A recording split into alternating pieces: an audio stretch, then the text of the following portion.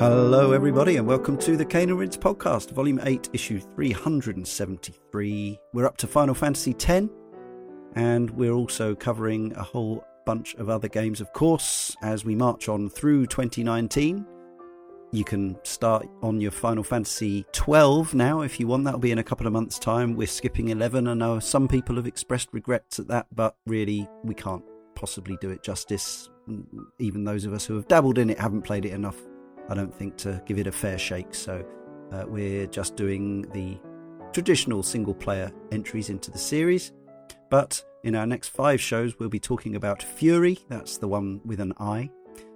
Then it's Donkey Kong, the original coin-op, and also the Game Boy game, which is a sort of conversion, but adds a whole lot more stuff to it. So check that one out. You can still play that on 3DS Virtual Console or elsewhere. Dino Crisis is next, the PlayStation 1 original, cashing in on all the Jurassic Park action there. Prey 2006 we're going to cover before we cover the more recent entry later in the year. And after that, it's Inside. Head to caneandrinse.com. As I always say, we do keep the schedule there up until the end of the year. No further, though. The rest is a secret. And links to all our other bits and bobs and doohickeys and doobries and outpourings and outlets. Get the show a week earlier than non-subscribers for just $1 a month. It's really cheap. It's like 78p. It's like less than 0.9 euros. And that's at patreon.com/caneandrinse. Your support is appreciated. PayPal, if you like. We also have a button for that on the homepage if you just want to throw shekels our way. We have other podcasts too. If you don't know by now, we got 3 other podcasts sort of under our umbrella. On Wednesdays, we have Sound of Play, which is our love of video games music. We play tunes, we have requests, we have composers. It's a good time. Playwright on Thursdays. Ryan and Ryan invent new ways to play. And on Fridays, Chris O'Regan talks to developers in the Sausage Factory. Subscribe, review, and rate to this show and all of those shows on Apple Podcasts, formerly iTunes if you want, RSS-based feeds, smart speakers, Spotify, wherever you get your media. Actually, I should say only the Cane and Rinse show is currently on Spotify, but we are there. We also have video content these days. Cane and Rinse streams on Sundays, live on Twitch, most Sundays at 2000 UK time, British Summer Time, and then up on YouTube. And on Thursdays, slightly more sporadically, but still regularly enough, the HMS Cane and Rinse sets sail on the Sea of Thieves with Chris and Darren, sometimes Carl, maybe some other guest appearances as well. Also live on Twitch from 2000 UK time and then on YouTube. Follow us as well on Twitch and YouTube and Facebook and Instagram and Twitter. Sorry that bit's getting longer, but we do a lot of stuff. Now joining me, Leon Cox, in issue 373 are Brian Edwards. Hello, hello. Joshua Garrity. Hello there. And Leah Haydu. Ha ha ha ha ha. She's already busted out the laugh. We may hear that again a few times. It's probably the thing this game is most famous for, which seems quite harsh on the enormously talented team of 100 people or so who made this massive game. But we'll talk about the other aspects as well, and the laugh. So yeah, Final Fantasy X, put together by Square Product Development Division 1. That's the serious people at Square. Published by Square in Japan, Square EA in North America, and Sony in PAL territories, at least originally. And directed once again by Yoshinori Kitase. Actually, he's got a producer credit on this one, with director roles being given out for each of the sort of 3 of the key systems. So the event director and a map director and a battle director. But yes, Kitase helms the game effectively, having done the same on 6 and 7 and 8. We'll talk more about the music, of course, but Nobuo Uematsu returns, but this time, for the first time in the series, he's aided and abetted by Masashi Hamauzu and Junya Nakano. I don't know exactly in which capacity. Some of the pieces sound very Uematsu and traditional Final Fantasy, but then at the end, for instance, there's a kind of metal piece with vocals, which I guess is one of the work of one of the other guys. That's in the Jet boss fight. I've seen that. Development of the game began in 1999. It was first presented at the 2000 Square Millennium event. Remember that, the Millennium? Together with Final Fantasy 9 and 11. Although this early version greatly differs from the final game. Although Sakaguchi showed doubts about the transition from 2D to 3D backgrounds, although there are still some renders in there, we should say. Voice acting, yep, and real-time storytelling. He also stated the success of the series was due to constantly changing development and trying out new things. Development for Final Fantasy X cost approximately 4 billion Japanese yen, which was approximately $32.3 million US, with a crew of more than 100 people, most of whom worked on previous games in the series. That's according to the Wikia. So the game came out, though, on PlayStation 2 in July 2001 in Japan. 6 months later, or 5 months later, I should say, in North America, and then Australia and the EU got it the following May 2002. There was the traditional, now by this point, Final Fantasy X International version in Japan in January 2002. That featured some tweaks and enhancements and improvements and rebalancing and so on and so forth. Since then, the game has come out on lots of other formats, contemporary formats. PS3 and Vita, that one arrived in 2013, 2014. PS4 got effectively the same game with even more pixels in 2015. PC version got it the following year. Android and iOS got it the following year after that. And then very recently as April 2019, it's come to Switch and Xbox One. When the game first came out on PS2, a lot of people reviewed it. From 74 reviews, the average score was around 92%. It was greeted with praise on the whole across the board. Since then, each version has perhaps reviewed ever so slightly less well than the previous one, but it's still only rocking sort of mid-80s on the Switch. The most recent version to have gotten a reasonable number of reviews is that Switch version. And it's still done pretty well for itself for what is approaching a 20-year-old game. User reviews, punters, the IMDb folks like it. Over 6,000 of them, they reckon 9.1 out of 10. On Nintendo Life, they give it the same score. PlayStation owners, slightly less in favour of it, weirdly. Perhaps more of them have played it. That sounds harsh, but you know what I mean? 8.7. And then the Moby Games crowd, always harder to please, 3.8 out of 5. Don't know the sales for all the modern versions put together. I mean, again, this is getting increasingly frustrating because we now have, I know sales don't really matter in the end, but it's interesting.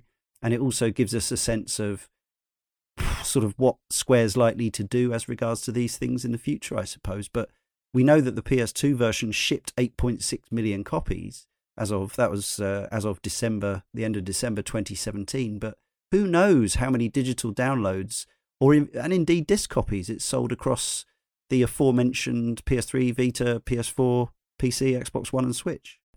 Also want to issue a very large red emboldened spoiler warning for this one because it has plot and it has twists and turns and things that you might not want to know. And of course it is, for some people, maybe a relatively recent release if you never had one of the previous formats. So you might not have finished it yet, so do watch out. We will be talking about what happens in the game, amazingly enough, on this deep dive review show. So, Leah, you mentioned you've got multiple copies. Yeah. Starting when? Starting with the PS2. It was actually the primary reason that I bought a PS2 at the time. So it wasn't... the PS2 was not brand new, and neither was the game when I bought it. It was pretty close to launch. But I didn't actually have the console at the time that it came out, so I didn't have it right away. It was one of the earlier Final Fantasy games that I had played. I had played 7 and 8, and I think 9 by that point.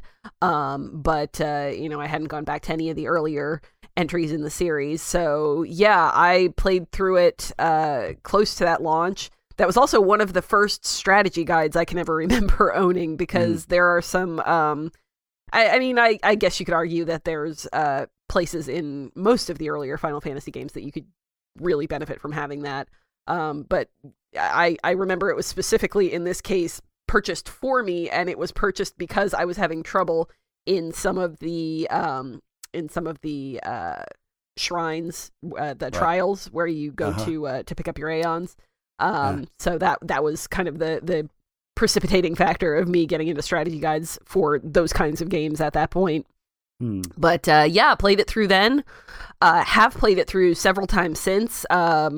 I noticed when I went to start playing for this most recent time, which I have been playing on the PS4, and I noticed that my PS3 trophies from the last time that I played this in 2015 transferred over. So that they link with that and the Vita version, which I don't think I have. It's one of the few.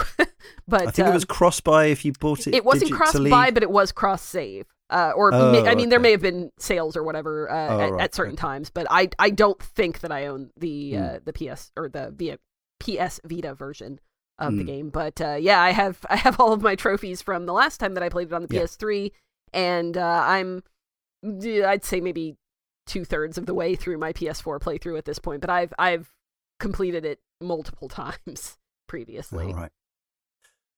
Josh, you how old were you when this came out? 4 or 5, right? I was 12 years old. Okay, so it was a 12 certificate game. So this, it was in our territory. So you could have played it then, but did you? No, I didn't. So when this game came out, I hadn't played any Final Fantasies. As I said in that podcast, Final Fantasy VII was the first game that I played, and it was years after it came out. I didn't get to Final Fantasy X until the latter days of the PS2's life cycle, so it must have been 2006-ish, if I had to guess. I well and truly caned and rinsed this one. I got all the Aeons, all the final weapons and all of that stuff, and I played through the game again on PS2 as well. I have been going through the PS3 version, HD, just to remind myself for this recording, and I've gotten a decent chunk through the game. But yes, this was the second Final Fantasy I had completed before we started this journey. Okay. Brian, what's your history with Final Fantasy X? I was a freshman in college the year this game came out, so I had an inordinate amount of free time on my hands for video games, and this was, I think, and I might be getting this wrong, but I'm pretty sure Final Fantasy X was the first midnight release I ever attended for a video game in the States. Pre-ordered it from a little place in the town I went to college, and went and got it. It was one of the 3 games I owned with my PlayStation 2 at the time. And I spent most of that semester just kind of very similar to Josh's story, just playing that, backwards and forwards and all the way through. And I hadn't played it since until the X2 collection came out for Vita a few years ago. So it's now one of the few Vita carts I actually own. So I played it again then, and played it through to completion twice, and then this time, getting ready for the show, I put another 30 or 40 hours into it, leading up in preparation for this. Fantastic. Well, I am very much demonstrably the imposter here. Unfortunately, I bought this game when it first came out in May 2002, even though I knew that I hadn't managed to complete any of its predecessors at that point. I got suckered in by the hype, I guess, the reviews, the fact that it was a new generation game. I wanted to see kind of what Square were doing with the graphics and the CG and all that stuff. So I bought it, and I actually put probably more time into it than I'd put into any previous game, bar maybe 7, although possibly even more hours. I reckon I put in 55 or so hours into this. And I now know kind of where, I think I know where I'd gotten up to, but I'm not 100% certain. I thought it was going to be really apparent, but it was one particular boss fight that I could not work out how to get past. Some point, 2/3 or something of the way through the game.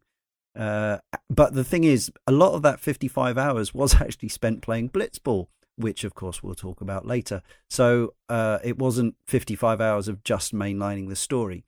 This time around, I've been playing it on, I long since got rid of my PS2 copy, probably when the PS3 version came out, but I never got hold of that. I had the digital copy of the PS4 version, the 10 and 10.2 collection, and my intention was to play it ahead of the show. And I'm fully aware that I'm probably the person who's failed to follow my own rules more times than anyone else, but I do the most shows, and therefore have the toughest playing schedule, making my excuses. But I've spent the last week playing this, 55 hours, I think, or slightly more now. Took a week off work, annual leave, have done very little else since, barely keeping hygienic. But I still haven't quite made it to the end, sadly. I got up to the, I was going to say like the penultimate, but it's not, because there's like a kind of a boss rush at the end. So I was just after what I'm told is one of the tougher fights in the game, the Unalesca one. But I managed to solve that riddle. But that's where I'm up to. So I've seen the world is now open to me, and I've seen most of what the game has to offer, and I've read up about the end. But sadly, I can't claim to have completed it at this point, but I definitely will, because I'm not going to have wasted a week off work playing it to not complete it, and I still need closure. So there we are. Sorry, everyone, but hopefully you'll forgive me. Here I am hosting, regardless. Could have dumped Leah or Josh in the hot seat, but it didn't seem fair or right or necessary. So, Ashman86. I wanted to include this post because it's a nice post, but I think it's important to, although Brian and I were the ones who played this at the time, I think it's important to remember what a big deal this release was. First Final Fantasy on the next-gen systems. Remember, try to cast your mind back to when PS2 era graphics looked like the best graphics you'd ever seen, and how exciting that might have been. Ashman86 helps us get there by saying, "My hands were shaking as I turned over my yellowed paper pre-order slip to the GameStop clerk. They asked if I wanted to purchase the official strategy guide. You bet I did. And give me a copy of the official soundtrack while we're at it. It was the first time I'd ever play a Final Fantasy at launch, and I was ready to show up fully for it. Tears welled in my eyes as the opening cinematic, set to Uematsu's Zanakan theme, played out. A relative calm before the storm. I tore through the game like a hurricane over the following summer weeks, taking breaks only to my work schedule shifts at my summer job. I wanted to see everything the game had to offer me, every ultimate weapon, every summon, every secret boss. By the time I was done, I had fully caned and rinsed this game. Is this you, Josh? I fell in love with its music, its combat system, its characters, especially Yuna and Auron, and its world. The game brought me to tears more than once as Tidus embraced Yuna, weeping in an enchanted-looking pond, and again as he faded away at the game's conclusion. Oh, and I loved the game's summons. Taking direct control of Bahamut in what's probably my favourite rendition of the character is an all-time gaming high for me. Heck, I even like the voice acting, for all its shortcomings, and the infamous forced laugh scene doesn't count. That's been taken out of context since the day the game launched. Now, one of the things that does come up a lot when people are talking about this game is talking about the sort of the overarching themes, both in some senses, as we'll hear from some of our excellent correspondents, that it was actually, quite profound and inspirational to them. But generally, for a lot, I would say my perception is that people think that the story is quite silly. In short, you start off, if we say you or one, Tidus, Tidus, there's more of that as well, is your main protagonist. He's a kind of sporty guy. He does sports. He's a professional sports person, and he's sort of well known for it. It turns out dumb as bricks. Turns out that his dad, there's a big monster called Sin. Effectively, in this world of Spira, the devil is a kind of Godzilla-esque kaiju that comes back to punish us for punish humans for their sins, which, if you believe the teachings of the church, are various things, but mainly using machines and technology. Turns out that the sin is in this case is actually Tidus's dad, due to the fact that he was on a previous pilgrimage, which Tidus ends up on the subsequent pilgrimage to try to collect the Aeons, the summons to defeat Sin, to bring about the calm again, although it's only ever for a period before Sin comes around again, because humanity is doomed to forever mess up and deserve punishment. I mean, in a nutshell, there's a bit more to it than that, but yeah, well, have I missed out any key elements? And what do you think about this this slightly kooky story? So you kind of missed out on the ending, which I don't know if we want to talk about that right now or not. But you can. It's kind of relevant. Yeah, that's where things kind of go off the deep end for me. Yes. Yeah, because it turns out that one of the kind of overseeing forces, Yevon, which is not the same as Yevon, which I am not 100% sure how that works out. No, the localization isn't quite clear on that. Well, and it's just it's confusing to me. I mean, I'm sure there are plenty of people out there who are very, very up on their Yevon philosophy or whatever. But yeah, there are wakas of the world. It's in the teachings. It's in the it is in the teaching.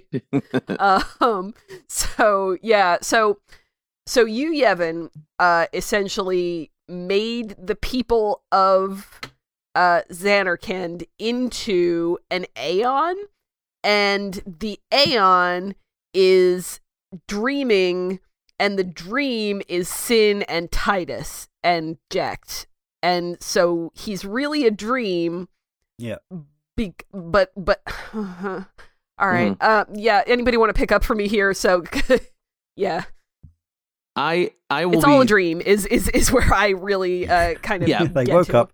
And it was all a dream. Yes, exactly. And Titus is a dream, but not the rest of the Summoner's Pilgrimage. They exist in the real world, and then the Faith are dreaming, and the dreams Anarchind, and it goes pretty off the rails at the end there. I actually, and I might be the outlier here, I like the story for Final Fantasy X quite a bit, and I actually think that it goes off the rails at the end completely, and I will not attempt to defend that. But for a majority of the game, I am very clear on what the goal is, where the story's heading, why these characters are doing what they're doing, where the conflict's coming from. And that's something that I can't say about a lot of Final Fantasy games. Yeah, that's true. Yes. So for me, like, even though when it gets to the end, and I do remember the first time that happening, and just kind of me being like, oh, okay. I mean, how are you going to wrap this up? How are we going to explain, Dad Whale up there, kind of going around?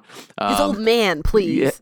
Yeah, sorry. Yeah. Oh, God. Anyway. At least in this one, the final boss isn't only ever mentioned at the moment that That's it arrives. true. It's not a giant evil tree. Yes. That's true. That's true. It is foreshadowed. And in fact, for a chunk of the game, you believe, I guess, that somebody who you're introduced to initially, Seymour, as being, a religious holy character, it's fairly obvious what's going to happen. I was going to say, did anyone actually think that Seymour wasn't completely evil from the first time you see him? You don't design a guy with hair like that unless you're not going to make him someone you fight very frequently. Of effort in the mornings was my main thought.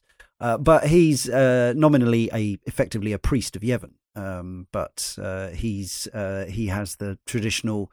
In modern thinking, we'll call it the sort of the Thanos school of thought, which is that, basically, I mean, it's more so than Thanos, because rather than just half, he thinks that, everyone's sins should be punished by wiping out the entire of humanity, basically. And sorry, is that right? Yes, no, you're right.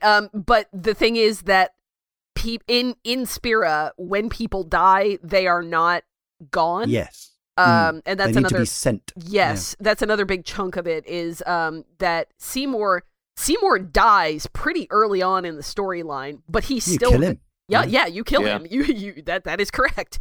But he sticks around, which is apparently not all that uncommon. Auron also dead for the entirety of the story.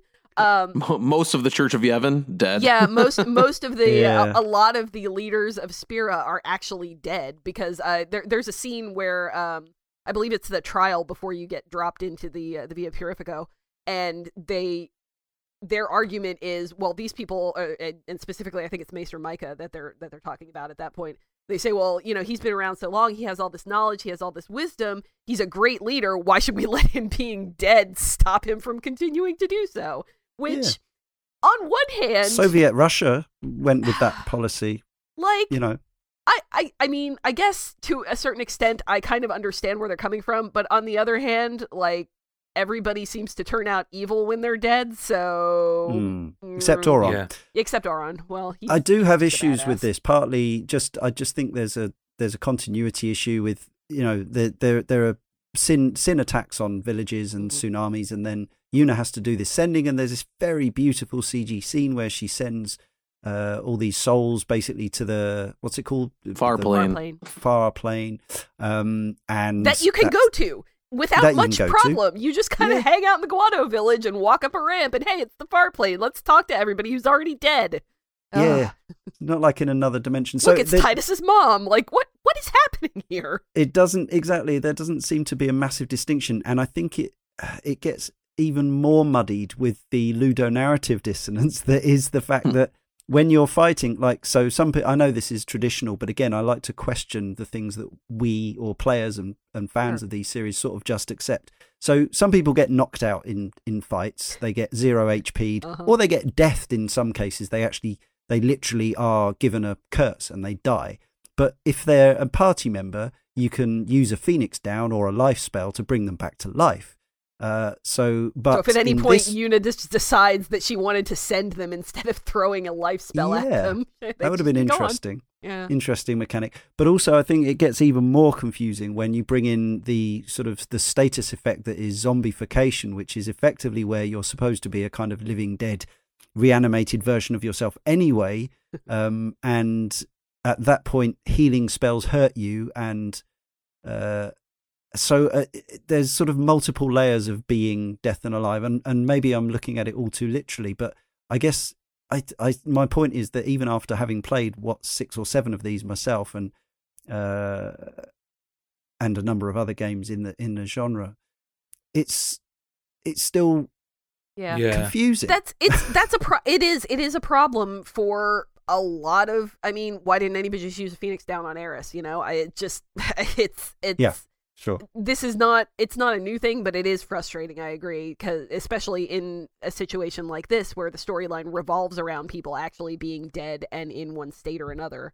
Yeah, and I do understand. Perhaps it's again, maybe it's a sort of a culturally different way of storytelling. I don't know. Maybe that sort of these concepts are more familiar in Eastern Asian storytelling, where we like things in Europe to be more and the West to be more literal. I don't know. I mean, but I'm normally quite happy to watch. A lot of my favorite fiction is based around sort of either parallel dimensions or concepts of life and death. Films where you're not sure if a character's alive or not. I'm not talking about The Sixth Sense. I'm talking about more interesting things than that. But yet in a game, because when you do bring all the gaming mechanics in, and especially when those mechanics are full of life, death, and it's all about staying alive, like all those later boss battles and the ones that I've had trouble with and I'm going to have troubles with, it's all about fighting the status of being knocked out, isn't it? And being dead effectively. And yet the rest of the entire fiction of the game is saying, well, actually, if you die, you're not really dead. And even if you are dead and you're sent to this place, you just kind of hang out there, and so on and so forth. So also kind of undermines it. Yeah, what I think knocks it a little bit down even further than that for me is that, you could argue that there is a disconnect between the gameplay and the storyline, but even within the storyline, when Sin attacks the village, where you first see Yuna doing the sending, as you were talking about before, why didn't any of those people just kind of pop back up like Seymour did? That's what I was getting. Is it just they could have explained that away at some point by saying, "Oh, you just have to have a really strong sense of self." I think there was a line to that. Is there? There might be. I don't recall one, but it's I would not very. it. Again, it's not very clear or definite. It's kind of weak either way.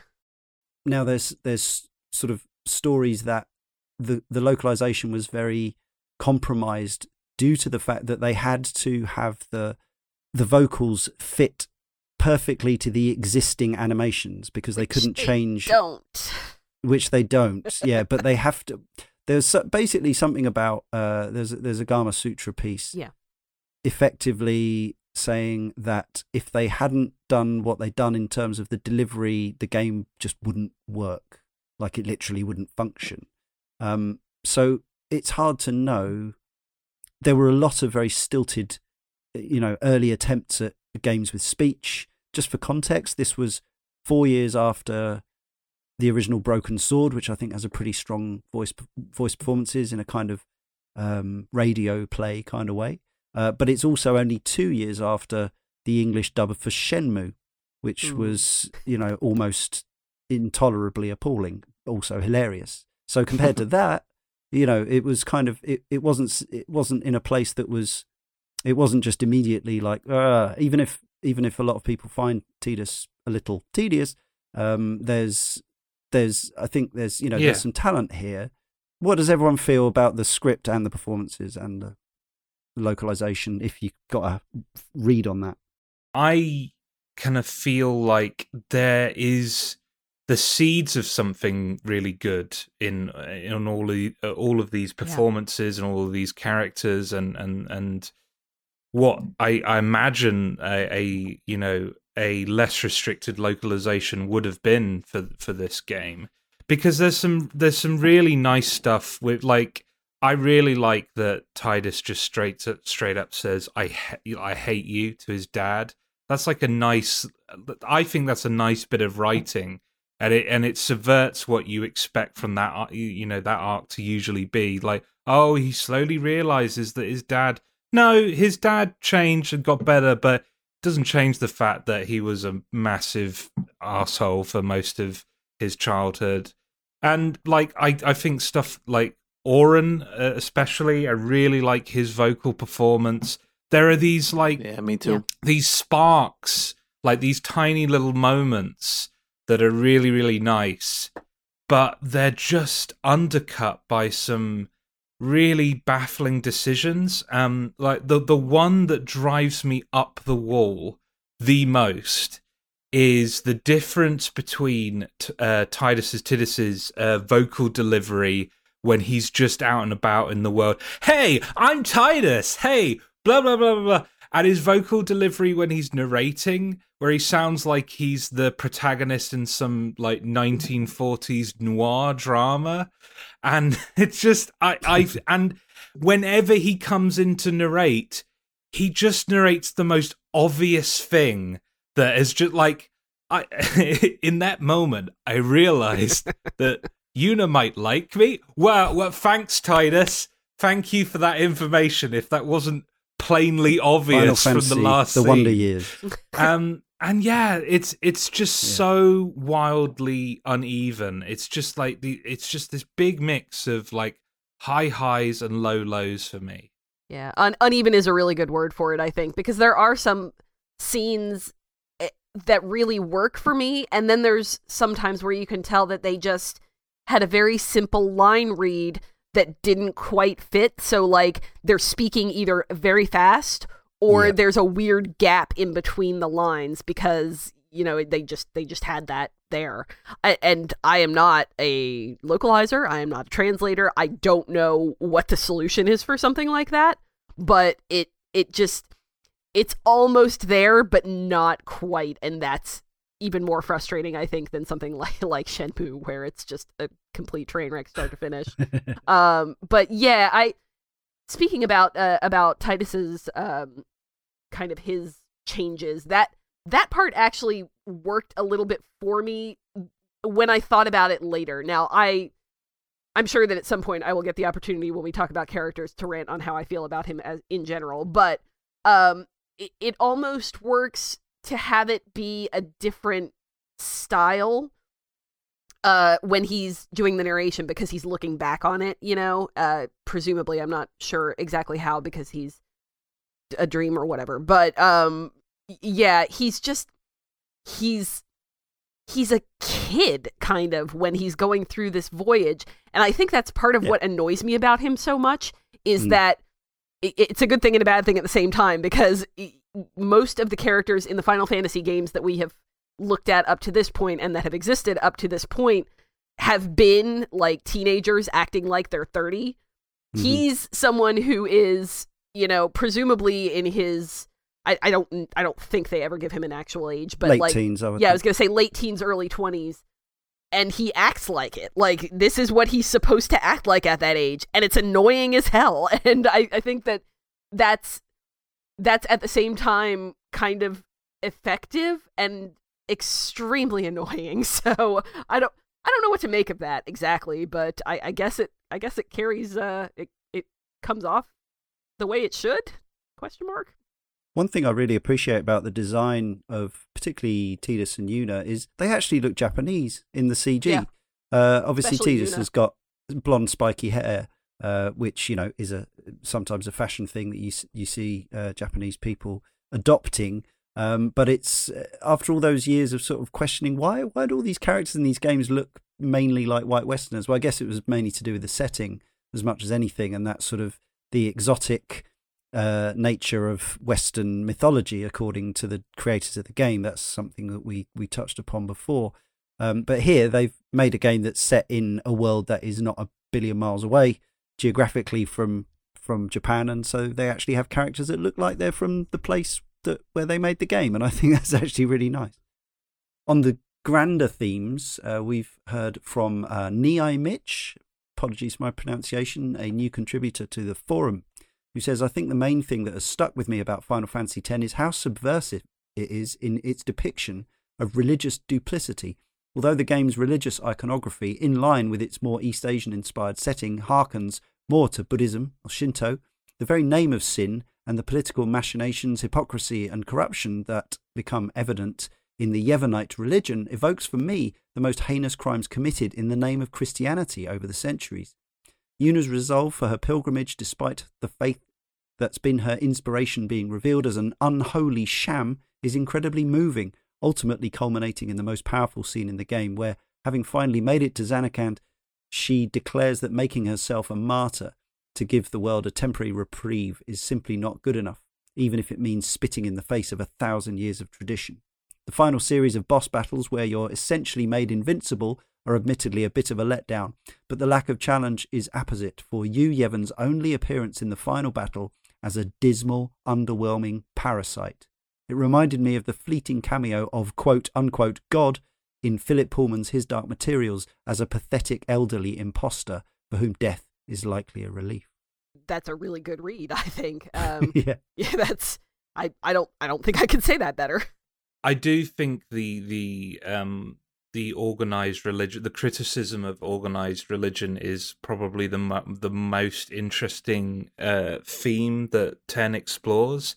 I just kind of wish that more focus had been put on it, because ultimately, Jecht and Tidus's relationship, I feel like, ends up being like the thematic focal point, and it becomes a much more, I don't know, well-trodden narrative about, parental relationships and stuff like that.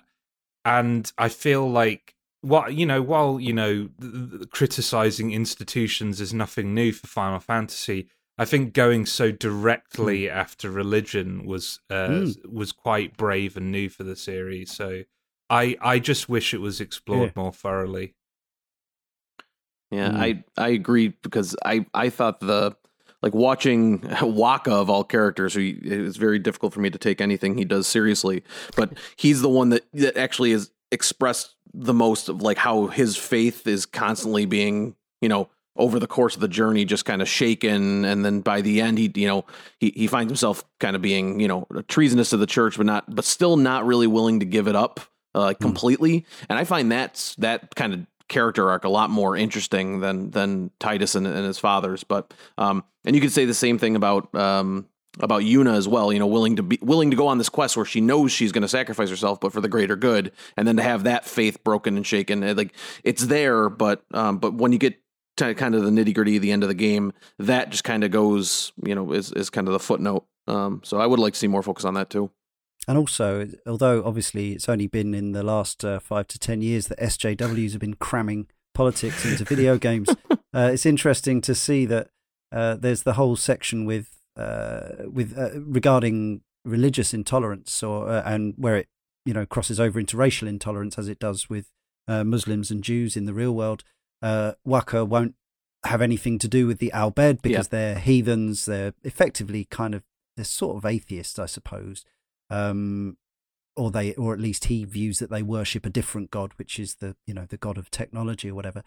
But this is actually a game that addresses the fact that basically he's that guy who says, he's fine with the Al Bhed that he knows, although he's not at first when he finds out that Riku is an Al Bhed, but he kind of has he goes through that whole thing of, she was fine until I knew what she was, And he spends an even longer time not knowing that Yuna is half Al Bhed. Yeah, right. Good point. Yes. Even though the giveaway is actually she has, what's it called where you have, is it heterochromia? I think so. Yeah, something like that, where she has one eye of two different colours like David Bowie, which in this world indicates a very obvious genetic lineage or heritage. Yeah. Heavener, another new contributor from the forum. Welcome. Good name. The most important aspect of the story that stayed with me even after I finished the game was the whole reveal around Yunalesca and the Yevon religion. I was 13 when the game released, and growing up as a Catholic, I had never questioned my faith. Then I played Final Fantasy X, and it showed me how the world of religion of that fantasy world is not only extremely corrupt, but just an illusion, a false hope to keep the masses at bay and from despair. It was shocking to me at the time, and I remembered adopting a more critical view of religion in general, including my own. I mean, that is pretty profound stuff for that, wow. There was probably going to be some text that came along into Heavener's life and provided that, what I would say, provided a service, shining a light on something that, it's something, it's the way I feel about organized religion, Catholicism in particular. But it was Final Fantasy X for Heavener that helps him or her make that sort of leap, which is, it's going to be a huge turning point in somebody's life. T-Bone254 from the forum says, I'm a sucker for stories that include religion as a principal part of the narrative, especially when it's examined critically from both sides, which I believe Final Fantasy X does well. The upper echelon of Yevon's leaders keep their followers ignorant by banning access to information and technology that contradicts their beliefs. Many of the followers of Yevon remain willfully ignorant by refusing to critically examine their teachings, and in turn they shun those that question the truth of Yevon. And every generation or so they encourage their followers to become summoners and take up the pilgrimage so they can sacrifice themselves for the sake of others, for the greater good, so that Spira may live in peace. Along the way, maesters, these are the sort of priests, encourage the summoners, promising a permanent place in history as that of a grand summoner. It's religion at its worst. But this isn't the only perspective the game takes. Like many real-world religions, Yevon may be corrupt, but its corruption doesn't come from the religion itself, rather from its leaders. Therefore, Yevon also does some good. The people of Spira are not ignorant of the sacrifice the summoners and their guardians must make, and they do their part to show their gratitude. The summoners are practically worshipped as prophets, with the citizens of Spira showering them with gifts and praise in an attempt to make their journey as easy as possible. Many of the communities never had the opportunity to truly thrive, and as such, Yevon provides a general sense of structure and identity, a commonality that all the people of Spira can identify with peacefully. Summoners also bring comfort to those that have lost loved ones by performing the sending, allowing the spirits of the deceased to pass on. But I think my favourite aspect of Ten's examination of religion comes in the form of Yevon's prayer. It's a bit comical. What the followers of Yevon see as a sacred expression of their faith was originally a trivial sports gesture that stood for victory. The emailer, to segue into the actual, more talk about the characters, the plot ideas are interesting, but the storytelling and dialogue don't match up, which is a shame because I love the themes this game explores, how dogma and religious organisations can subdue the population versus the comfort people gain from faith. I think also the game does a decent job of dealing with grief. On the subject of the protagonist's name, as Tidus's name, I always thought it was Tidus, is never spoken aloud during the game because you can name your main character. You can't name the others, of course, in this one. You can name the summons, though, the Aeons. The correct way to pronounce it has been a constant debate among fans. In an interview promoting the game, his voice actor James Arnold Taylor pronounced it Tidus. In a scene in Kingdom Hearts 2, Selphie pronounces it Tidus. According to the developers, the former is the correct way. So it's officially Tidus. I always thought it was a water thing, but it's actually it's a word from a real language meaning something else that I can't quite remember. Apologies. So I think we've already heard where Leah stands on Titus. So let's hear from Nerds Without Pants, and then we'll let Leah have a proper go. Right. Nerds Without I'll stretch. Pants. And I absolutely adore Tidus because he stands alone when compared to the rest of the headliners in Final Fantasy. Tidus isn't a brooding soldier. He's not a too cool for seed loner. He's certainly not a cocksure thief brimming with confidence. No, at his core, Tidus is a dumb jock that's in way over his head. There's a purity to his character that is enhanced by nearly every member of the party, especially when he's in the mix with Aron or Waka. He's a little goofy, a little cheesy, but he's got a heart of gold. And from the moment he lays eyes on Yuna, he's ready to stand by her side always. That infamous laughing scene is always propped up as an indication of bad voice acting, and that has always annoyed me. Tidus is teaching Yuna how to laugh, even when she doesn't feel like it. The scene is awkward and forced because, well, it's supposed to be awkward and forced. It's quite literally a fake it until you make it moment, and I think the voice actors do a marvellous job. I think it's a little too forced. I understand the sentiment, though. I understand what Nerds Without Pants was. That's a great name. Was saying about it being it's supposed to be forced, and yes, absolutely, yeah. That is the probably the right way to read that scene. I'm just saying that Tidus himself is doing a terrible job of fake laughing. So maybe that means that the voice actors were actually very good, but it's still painful to watch. He's certainly done a lot of work since then. I think for me, it's more that the scene is meant to be funny, and there's nothing more awkward in drama or comedy than the anti-laugh. Like when you're watching when you watch like a really bad drama or action movie, there's something hilarious about that being bad. But when you're watching awful comedy, there's just like this feeling of like inward rot that you get when you're witnessing it. And I heard this a lot recently in respect of the Will Ferrell, John C. Reilly, Holmes and Watson movie. I haven't seen it, but people were talking about it like it actually started to rot them while they were watching it, and they you know. I was just going to say, as someone who's performed a sizable amount of stand-up comedy, I know that feeling that you're describing so well that it literally just gave me goosebumps when you were talking about it. Oh, man. But no, that's exactly how that scene felt to me. It, I just, and everything with Tidus, and his time in Xanarkand and his interactions with his father, and specifically in the flashbacks with his voice as a child, like all of that does not work for me at all. I mean, it's a female actor playing a child. Is it? I think it's that sort of thing. Yeah, yeah, possibly. It sounds like a grown-up. At one point, I thought it was just the same voice actor giving the same delivery, but they had just sped it up to make the pitch higher. Like that's the way I felt. Like that's how those scenes. It could be cringe. I have a feeling it's a woman playing it, but I could. Yeah, it's hard to know. I agree. It's terrible. Yeah, it's not good. Yeah, and but the thing is, it's in such stark contrast to some other parts of the voice acting that I absolutely love too. So it feels, I do think it does receive an unfair amount of attention when in the grand picture of how much voice acting and everything else went into this game. Yeah. But they are bad enough to really rise to the top of. It's like 30 seconds in a 55+ hour game. So. I spoke to a friend of mine over the weekend. He was asking what I was playing recently. I told him Final Fantasy X. His exact words were "my old man." Like it didn't take him a second to get into it. It's it's memorably bad. And that inconsistency, I think, leaks into just the characters themselves in general. Alex79 UK says, I wish Tidus would stop referring to his dad as his old man. It's total cringe every time he says it. It sounds so out of place.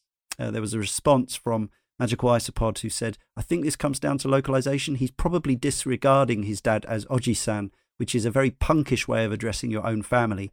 Properly localized, he might say biological father in a dismissive tone or a sarcastic use of dad.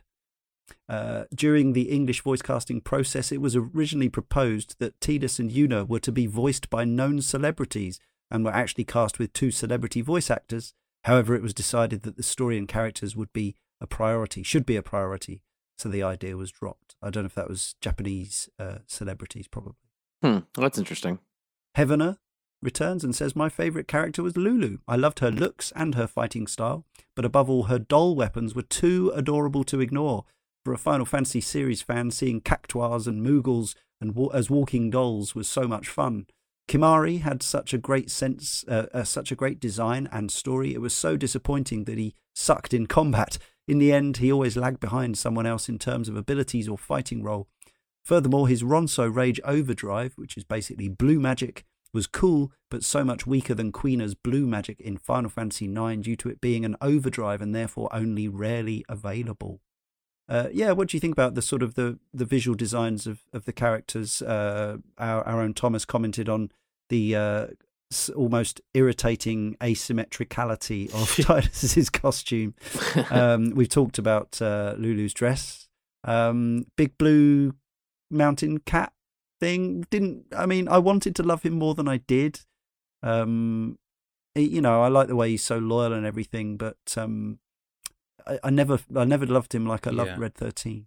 I think they did him his character like a lot of injustice in there. I mean, there was opportunities I thought it could have been a much more interesting relationship with Kimari and Yuna and his kind of protector role. But I mean, they literally committed Ronso genocide. And 5 minutes later, it's just kind of back to business as usual. Like I feel like it just he didn't seem very fleshed out in any way, shape, or form to me. And I'm not quite sure why that is, or maybe just like him he internalizes it all, just like everything else. But I don't know. There was the fights with Biram, and I can't remember the other one. His rivals, yes, his bigger horned rivals. Yeah. There were moments there where. And I mean, they even give him that the battle by himself. They give him kind of this moment that it never really hit for me with him. Any other comments on other characters or the design, the aesthetics thereof? With the aesthetics, I think what Nomura's very famous for his belts and zippers, and Lulu I think probably has the award for most belts of any Nomura character there is, and. Weirdly, though, I kind of like most of the designs in this game. I think where it falls down for me is not the main cast, because I think the main cast largely look really great. It's the side characters that end up looking a little bit rough for me.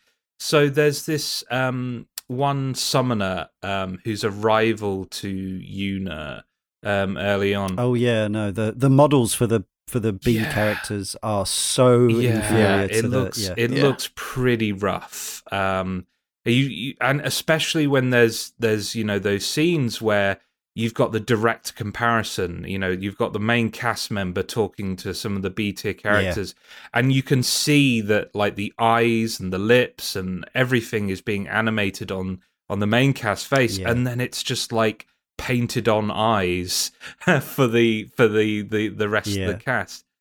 What I will say is my recollection is, I don't know if Brian will back me up on this, but my recollection is that although that was somewhat noticeable in 2001-2, it wasn't nearly as big a deal as it is now. Partly we're probably looking at it on bigger screens and with many more pixels on the PS3 and PS4 versions. And also just the state of the art has moved on, hasn't it? Whereas back then it was like, okay, I get it. Those characters are minor characters. But compared to other NPC characters of the time, they didn't look particularly outstandingly bad. So, but I think, what's happened is that over time, the difference has become more pronounced. Yeah. Yeah, no, I thought that too playing through. I also thought that they kind of cleverly or not cleverly solved that with the Al Bhed just by having everybody wear goggles. So they didn't have that problem. So they seemed almost at first kind of like, when the first time you run into them, almost more menacing because of it, or more mysterious, and really it just was a way to limit the character model. I thought. Just one other thing on the aesthetics. I want to mention Sin itself, because I love the design of Sin as this monstrous space whale, and the art, like the eyes, the way they kind of like. With certain insects, they have like multiple eyes, but they actually move their their head inside their head. I'm not explaining this particularly well, but in order to look around. And I like that there's these like flashing lights that are just moving across its face in order to view things from certain angles. It really felt beyond understanding. Like it felt like this cosmic horror level threat, and they sold it in a way that they've never really managed to do with their kind of last minute cosmic threats that they've had in Final Fantasy 9, 8, and so many other entries. Like the feeling of gravitas that this creature has, like when it lumbers around in the ocean, and when it does its like weird like shield laser attack and all of that stuff, it feels powerful. So credit, like I really, really love that design. And I also wanted to say that it's odd to me watching, there's a certain amount of the CG cutscenes that I hadn't really seen before, and I hadn't seen any of them for 18 years or whatever it is, 17 years. It's odd that I think on a technical level, it had, they made another leap from Final Fantasies 8 and 9, which had, we talked about the FMV on those shows, and obviously people really remember a lot of those FMV sequences from 7 because it was so formative. But here, it's I guess we were just starting to get a bit more used to it, and the incredibly expensive looking and sophisticated CG movies that were really a kind of mainstay of big budget PlayStation 2 titles, intros. I'm thinking of Namco's stuff, Soul Calibur and all that kind of stuff. It didn't, perhaps there's some really cool and pretty scenes, but they don't seem to have gone down in the sort of the annals of legend in the same way that some actually technically lesser scenes from other games have gone down. Some more on the graphics from Dusk versus Tweak from the forum. Final Fantasy X was one of the first games I bought with my PS2 and was a big reason I wanted the console. At the time, I couldn't believe my eyes with some of the cutscenes. That opening Blitzball match and Sin Attack had me utter those classic words, "Games will never look better than this."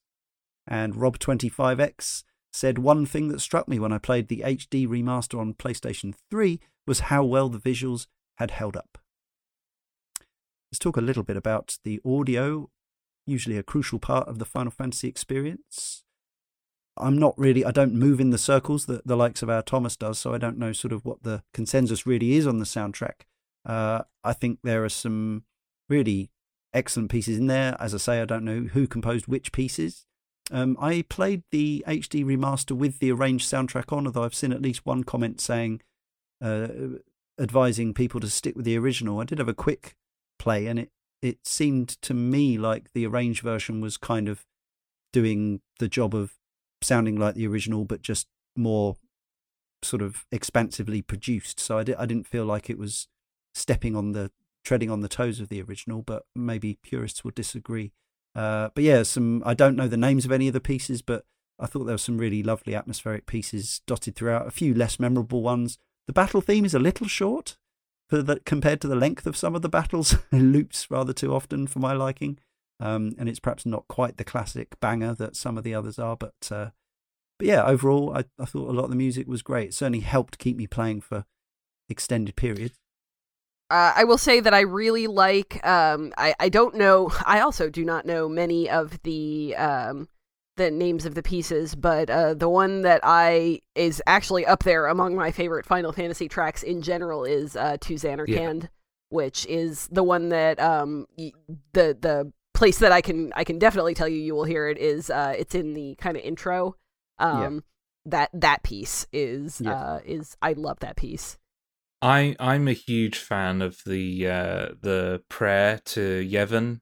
Whenever you enter a temple and you hear that chant, it's so I don't know what it is, because I'm not a religious person myself, but it does trigger that kind of feeling of mourning and it's timeless spirituality. It's this, like, regardless of your own beliefs, there is something very spiritual about it, and Yeah, it's really effective, and for a lot of this game is about kind of mourning the deaths of thousands. So having something that's both kind of sad and beautiful, like this community, this group of people have gotten used to death so much that they've had to create something beautiful to kind of combat it, and that prayer, that chant, kind of evokes that really effectively, and whenever it crops up, it's great.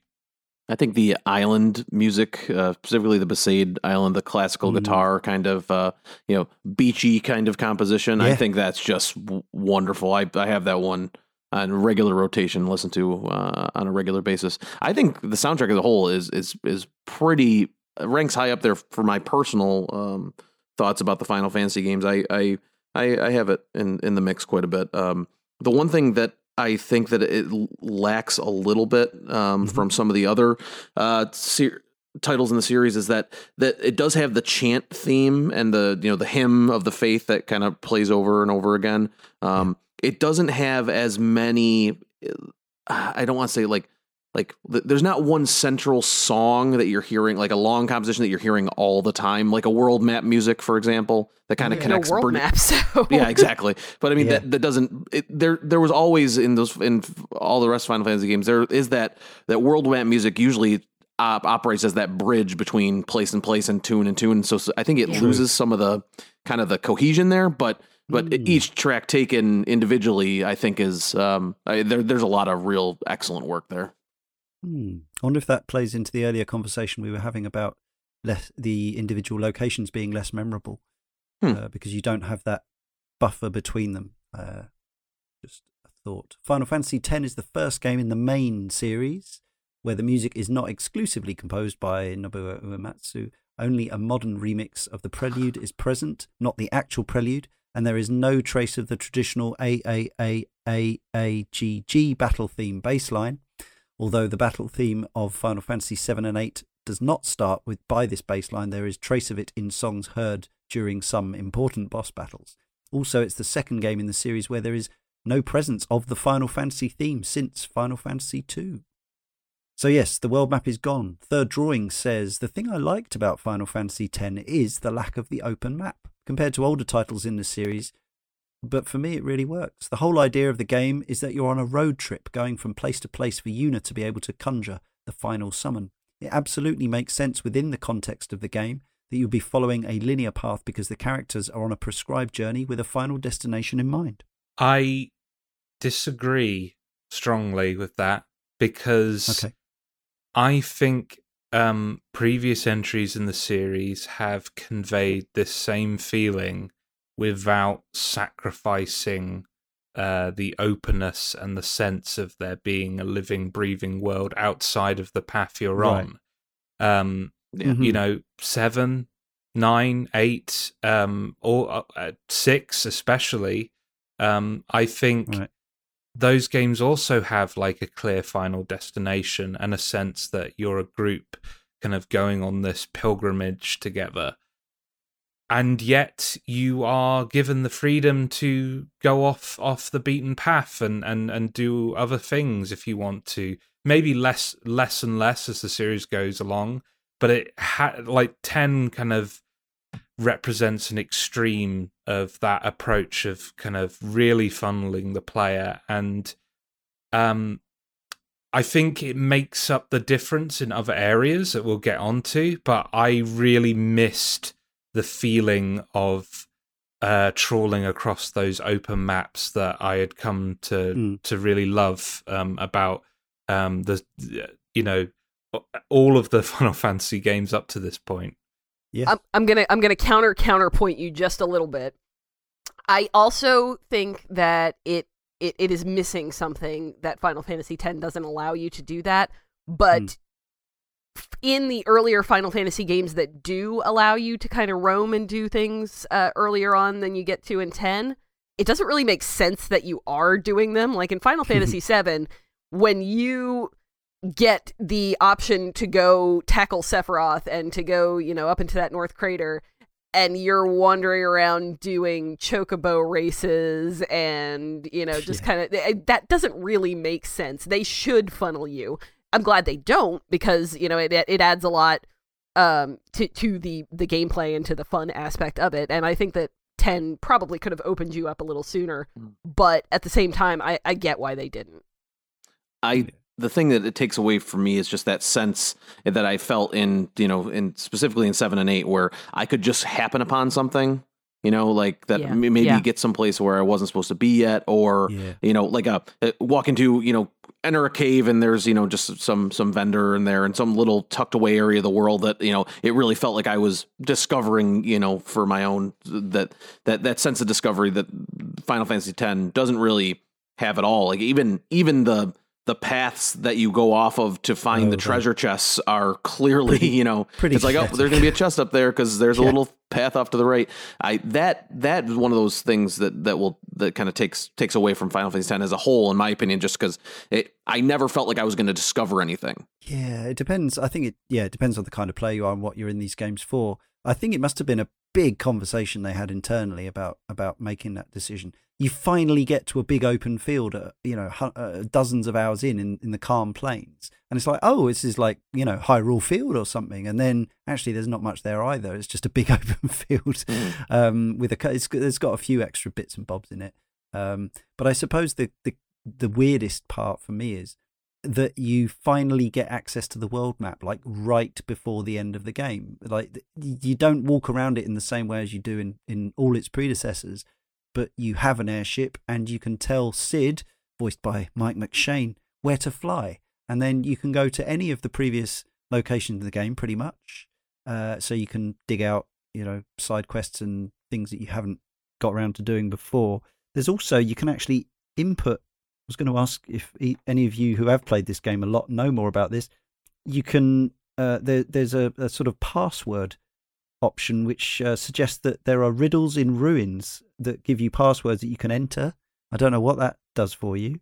And there's even, like, you can actually just sort of roam, rather than pointing Sid directly to locations, you can roam a cursor over the map and it gives X, Y, and Z coordinates. But I don't know what there's to be done with that. So is there more to the world than the game takes you to? Yeah, there is some. You can, at sometimes, the only one that I really remember password-wise, and this is part of that strategy guide thing. I don't know where you would have found it otherwise, but it's a lot of like where you find ultimate weapons or the pieces that you need to kind of activate them. Like if you type in God Hand, it takes you to a chest that has Riku's weapon in it. It's that's the only one that I remember offhand. But yeah, I mean, you can go places. It's kind of their substitution for being able to wander around and see things, and I don't know that it works as well. It's a lot easier to kind of checklist if you have a strategy guide, but that doesn't make it better, I don't think. I do remember coming out of a Sade Village for the first time. There was that path where above you, where you saw there was a save point, but you couldn't get it to in any way. And I know that you can input coordinates to go back to some of those places where there were, areas where you couldn't access. I want to say I did that originally, but I think all of my adventuring with that was assisted by a walkthrough, I'm pretty sure, but I can't remember. Okay, so as always, you spend a good amount of your time playing Final Fantasy X in battle mode. The sort of breaks from tradition haven't been that much so sort of obvious in this sense, in that it's recognizably a Final Fantasy battle. You have 3 characters line up against between, I guess, 3, 4, 5 monsters at most. Obviously, sometimes a boss.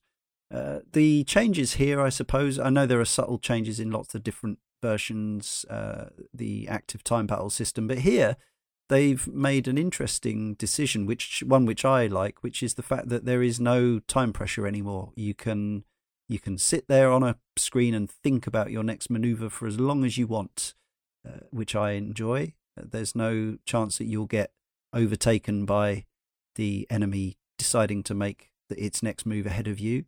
You can even see the turn order on a little diagram to your right.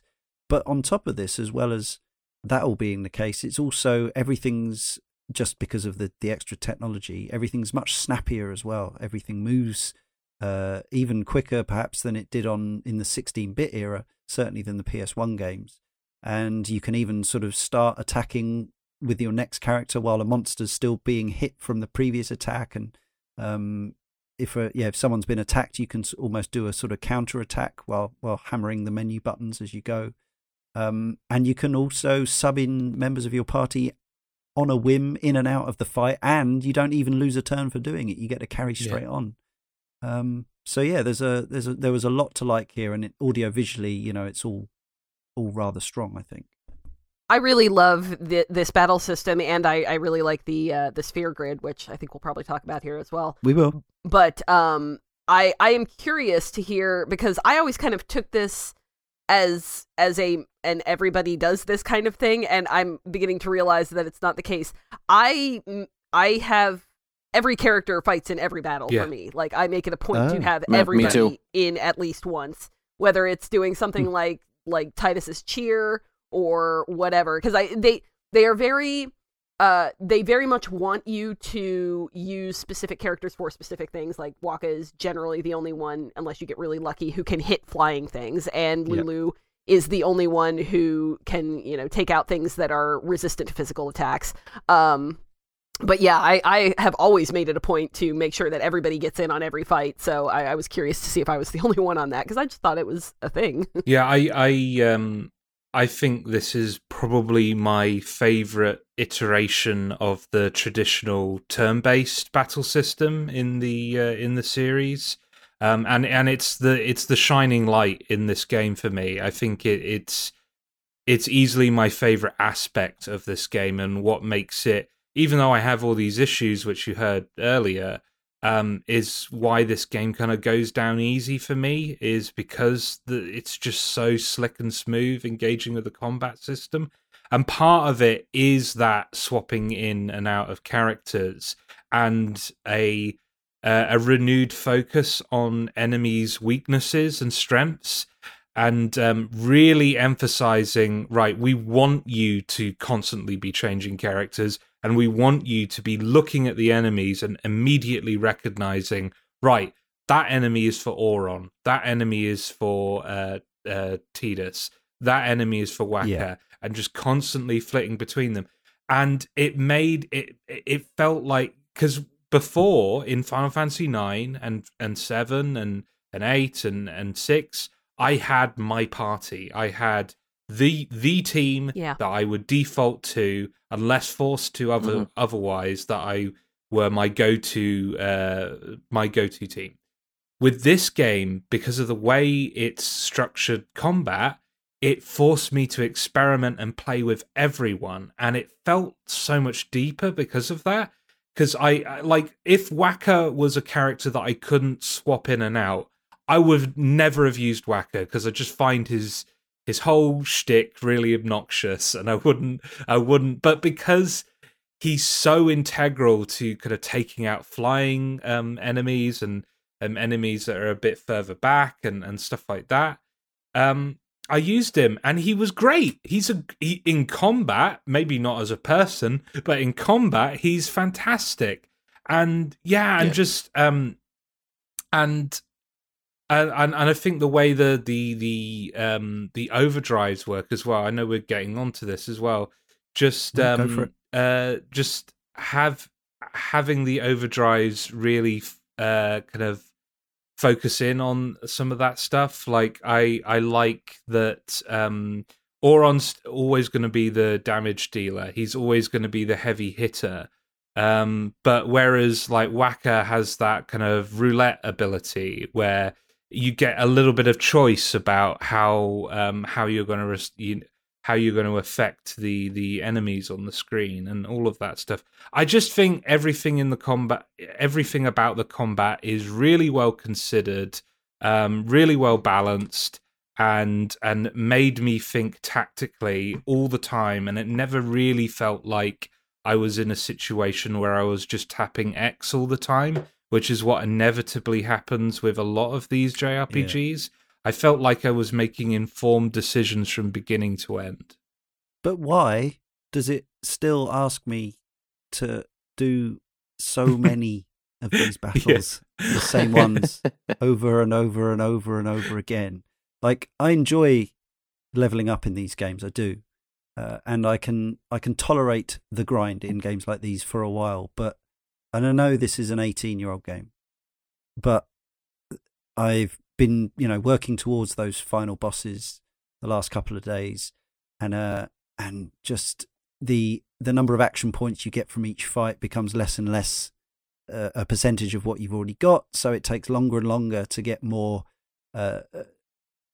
movement on your sphere grid to activate more nodes.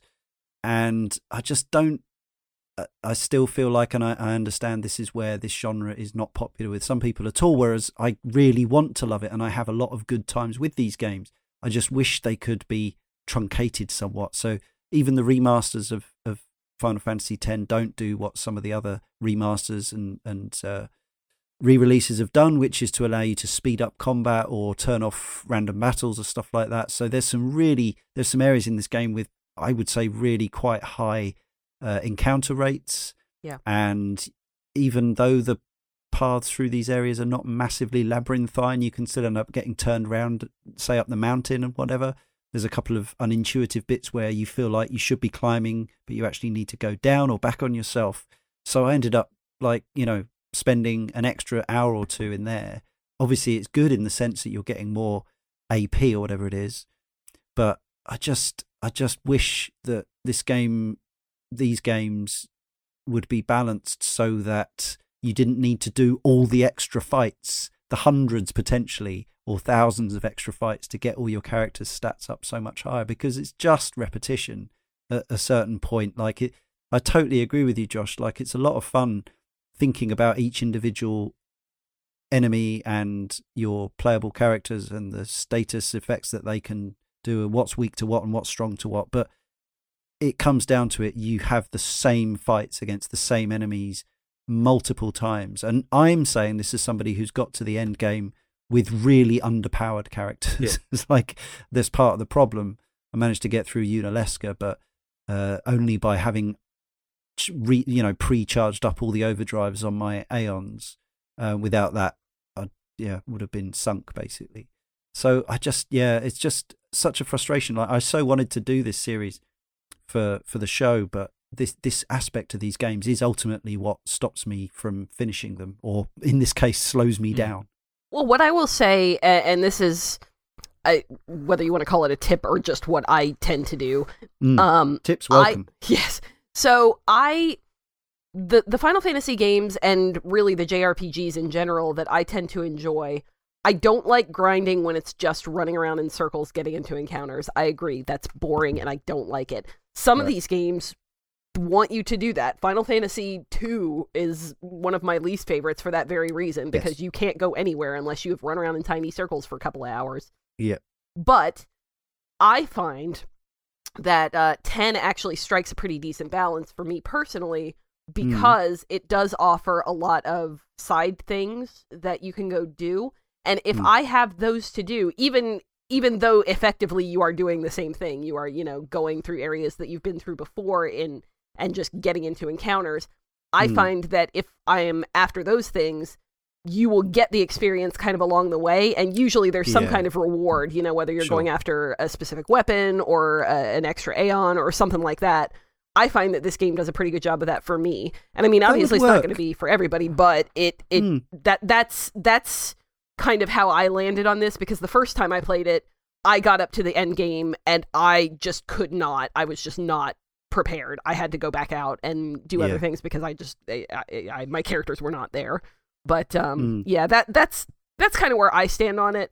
I totally understand the feeling of, maybe it should have along the main path had a little bit more to do that wasn't just leveling up or grinding, but No, that would totally work for me. I think part of my problem is it doesn't really let you know where a lot of this stuff is. That is true. This is something that goes along with all the games in the series that we've covered so far, which is stuff like getting I understand now. I've played enough of these games to know that it's a thing that you're kind of seeking out every character's best attacks and best weapons, and like they are hidden away. And I understand that fans of the game will want those to be kept something of a secret, but you need to throw a few breadcrumbs for me. Like I've been playing these games for a long time, not as much as you, Leah, and yet I feel every time I go into one, I'm kind of in the dark about how I get hold of the best stuff. Yeah. Or, and I could just look it up, but I went into this game thinking, no, I'll play it the proper way. I kept a guide at hand to, point me in certain directions. But as always, every time with this series, I got to a certain point where I look at the walkthrough because I'm stuck or whatever, and it says, right, what you need to do here is cast this, and then keep doing this to this character and attack this guy with. And I'm like, I don't have any of that stuff. Yeah, it's tough, and I wonder. I have no proof of this, but I wonder if sometime around the Final Fantasy 9 and 10 era would have been where like they really started having an incentive towards requiring strategy guides. Anybody who's played 12 before will know what I'm talking about here, but there is one thing in Final Fantasy 12 that we'll get into on that actual show that like you had to have a strategy guide to know about this. There was no way. Right. But like it's not that there's no way to know about some of this stuff. It's just that you would have to get so much more detailed in a game that is already, 50 or 60 hours long. Yeah, and I guess I kind of get that, they want it to just be they want it to be special, but I do agree that, it's tough sometimes. I think there's a balance to be struck between the old golden arrow and the, well, you work it out, or buy a guide. Yeah. I wimp out and buy guides most of the time, so it's maybe I should just be less proud about not following a guide, but I kind of want to let the game teach me without needing the online stuff or the book or whatever. But I keep falling into the same traps over and over again. So one other little thing is, and I think we see these again, I seem to remember from playing a tiny bit of some later games in the series on demo or whatever, sort of triggers or events where you can actually attack things in the environment to change the tide of the battle, or talk to a character to get a stat boost and stuff like this. Does this add anything for? I mean, it's interesting. You get like little. It kind of makes some of the battles, like some of the ones against Seymour, more not quite more interactive, but you get a little bit more flavor in them if you choose to kind of take some of these dialogue options that you can call up.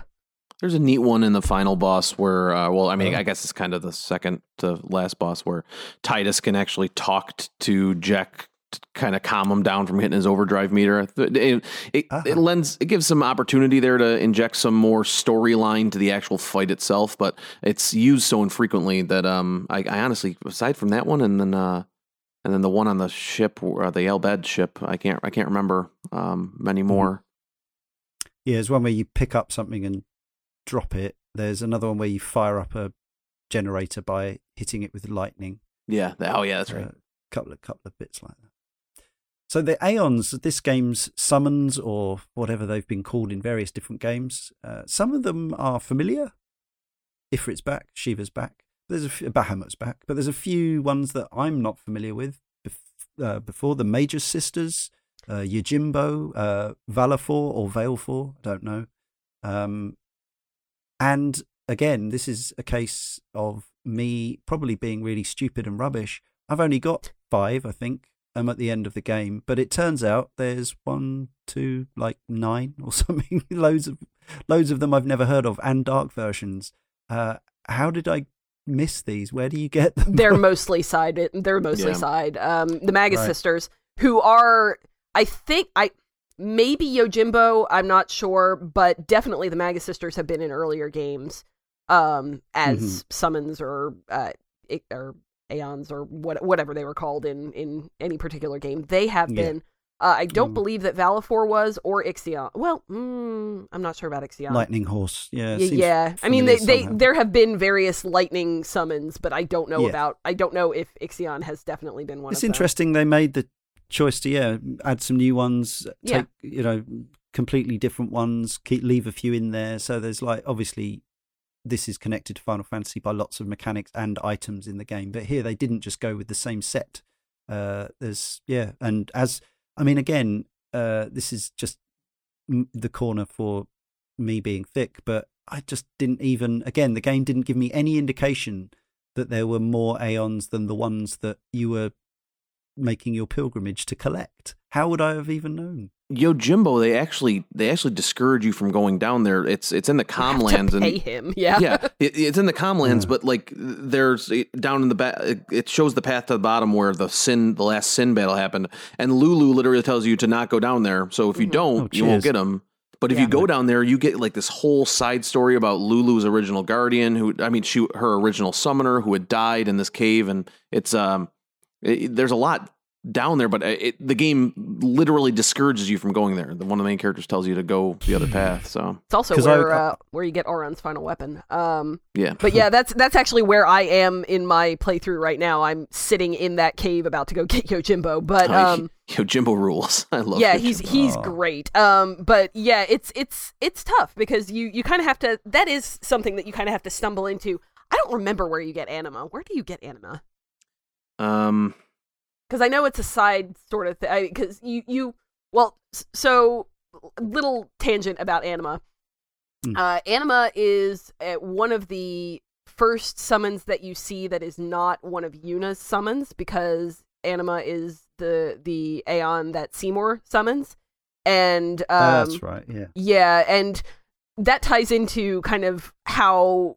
Of what the summons are. They are basically people who have given up their lives to become the Faith, and then the Faith and the summoners call the Aeon. Is that how this works?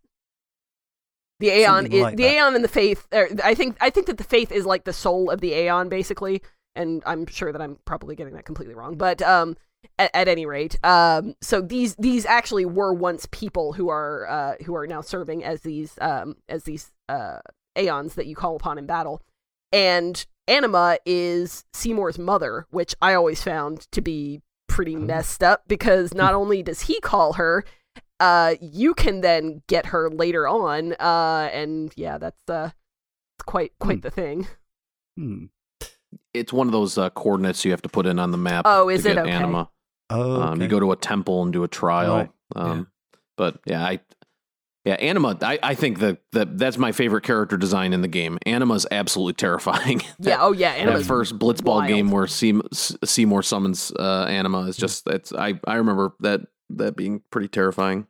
Mm-hmm. I think all the Aeons are really well designed. It was mentioned earlier by one of the contributors that Bahamut is particularly great in this game, and I have to agree. Like, they even went on to use a version of this design in the Advent Children Final Fantasy VII movie. So clearly, someone on that movie also really liked this design.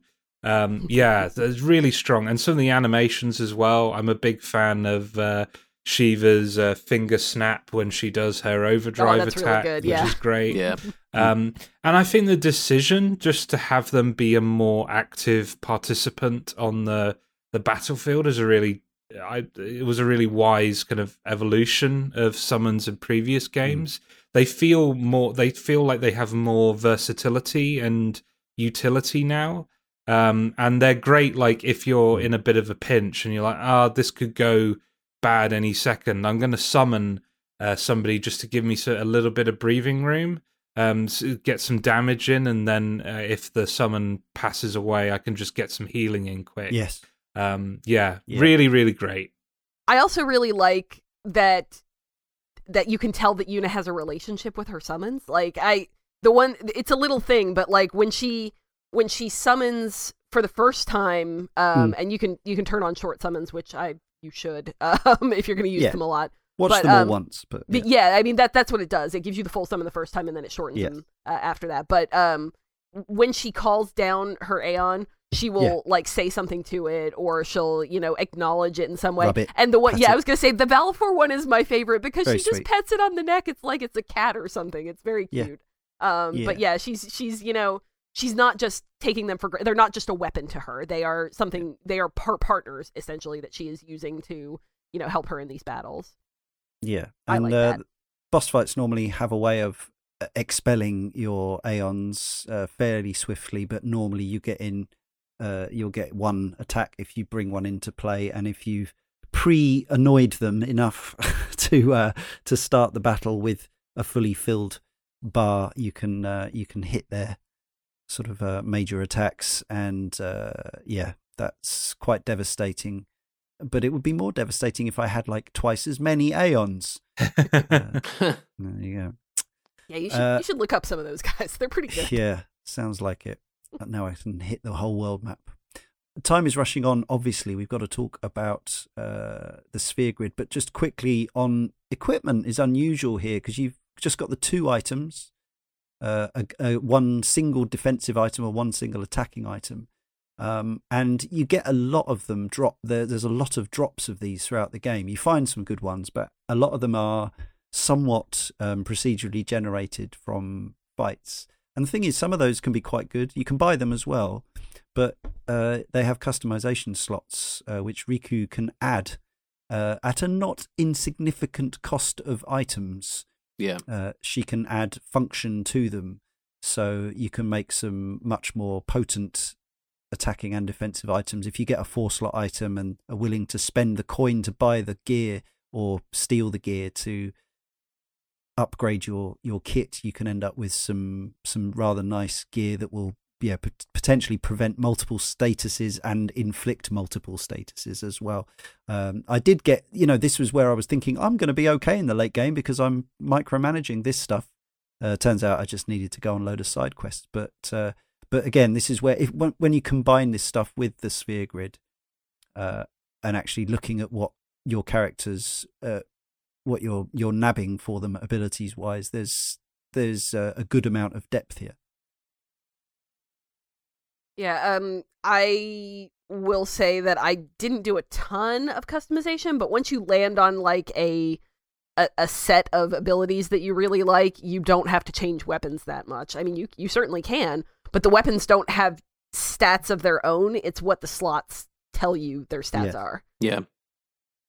Yeah, I found myself, I settled into kind of a gear set for every person, maybe 30 hours in, and didn't really deviate from it much unless I knew a fight coming up I needed a specific resistance. So I tried to keep kind of one of every resistance around that I would just pick up from a random battle. But yeah, no, I got into the into the customization a little bit more this last time, and was trying to steal elixirs from everything possible, because I mean they really do, the item costs on those can be significant, especially if you're relatively early on when you start doing this. You can use a lot of your spheres, and kind of for a little while for the sphere grid, some of those spheres are in limited supply, but then you eventually get to a point where you're just maxed out on all of them. Yes. Yeah. That sphere grid then. Alex79 says the sphere grid was interesting and a pretty neat way of leveling up, although I could never shake the feeling of wondering whether I was taking characters on the right path. I did end up looking up a few things online. The game doesn't do an amazing job of explaining everything. Well, actually, you are kind of railroaded with most of the characters to an extent. It doesn't feel like it, but actually Kimari's sphere grid is the only one that doesn't have a predetermined course. Now, the emailer says, and I remember this option coming up at the start of the game, the regular sphere grid is a decent system, but the expert system in the international release and subsequent releases is brilliant. Rather than passively leveling characters, the player can choose how to mold each character in both the micro sense of activating a sphere and the macro of their overall direction. It can transform a niche character like Riku into a jack-of-all-trades option. You can also kind of do that with the standard sphere grid. It just takes a lot longer. Okay, right. Yeah, you can work your way around like it's a massive board game or something. The way the sphere grids are laid out, and the different character paths, that, like, obviously for example, Lulu is black magic, so you can kind of plot out your course of what spells are coming when, and you can really use that to your advantage if you're like, say you want to focus on magic, and you want her to become this beast of a magician. Like, you can just be just putting all sorts of AP in her to get her to the spells that you want. And then it gets really interesting later in the game where you can use the ability to activate abilities that other characters have activated. Because by the end of my game, Yuna was by far my best character. Because I used my black magic spheres in order to have her learn all the level 3 full-blown magic sorcerer spells kind of thing. Yeah, so she just became an absolute beast, and having that maneuverability within the sphere grid, I think it made me think a lot more about leveling up rather than just fill the bar, the numbers go up. Leo, I believe you're a fan of this system. I am, yes. I like. It's very satisfying to me to be able to just kind of check off the little bubbles essentially on your way around. Yeah. And then you can to a certain extent and I've never actually used the expert sphere grid. I should have tried it this time around, but I decided to stick with the one that I knew. But yeah, you can especially once you start getting things like teleport spheres, you can move your characters into different paths. So I mean, like, if you wanted to make Riku extremely strong, you can teleport her into Auron's path and just have her go down that.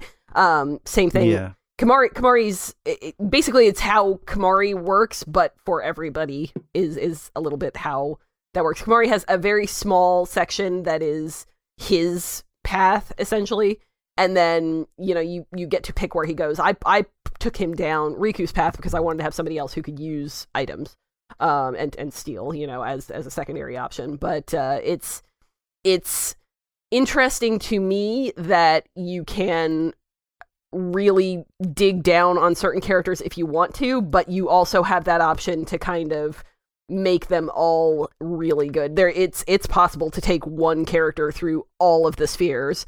It would be really difficult, but you could do it.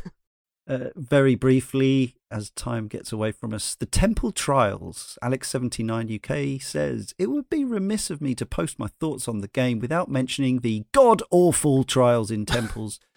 Pick up ball, push block, put down ball. My word, they were boring and frustrating. A real low point of the game. I would tend to agree. They have a couple of moments, but they're not exactly Zelda quality dungeon. Yeah. Puzzling, are they? I like them aesthetically. They're very cool looking, but Right. I don't love the actual puzzle mechanic. At least they didn't have random encounters at the same time. That would have been intolerable. That would have been awful. Yeah. If it was Final Fantasy early doors, oh yes, you'd have had both at the same time, no doubt. There's where we had sort of CCGs in the last couple of games, which sort of set the trend for there always being another game to play within your Final Fantasy. They went for something completely different this time, with a kind of weird semi-real-time, semi-turn and stats-based sports simulation of that game that is like a cross between water polo or volleyball and basketball and Harlem Heroes from 2000 AD, but in a pool. It's Blitzball. As I said, back in 2002, I played quite a lot of this. I didn't love it, but for me, it had the non-abstract of not being a card game. It had the sport thing, and I get that. I get you want to score more goals than the other team. All the stats are up on screen at any one time, so you can kind of see the dynamics of it are almost non-existent. And it was even stodgier playing the PAL version on PS2 back in 2002, so it was really slow and quite turgid, but I managed to get into it. This time around I played 2 matches of it because of time, but I was actually thinking, hey, this is actually not as turgid as it was back in the day, but it's still got problems, mainly that it's the whole mechanics versus visuals thing. So you'll be swimming along merrily, but then you press a button to take a shot or a pass, and then miraculously 3 people are surrounding you. And then you go to pass the ball behind you, but those 3 people all get a chance of blocking the ball even if they're in front of you.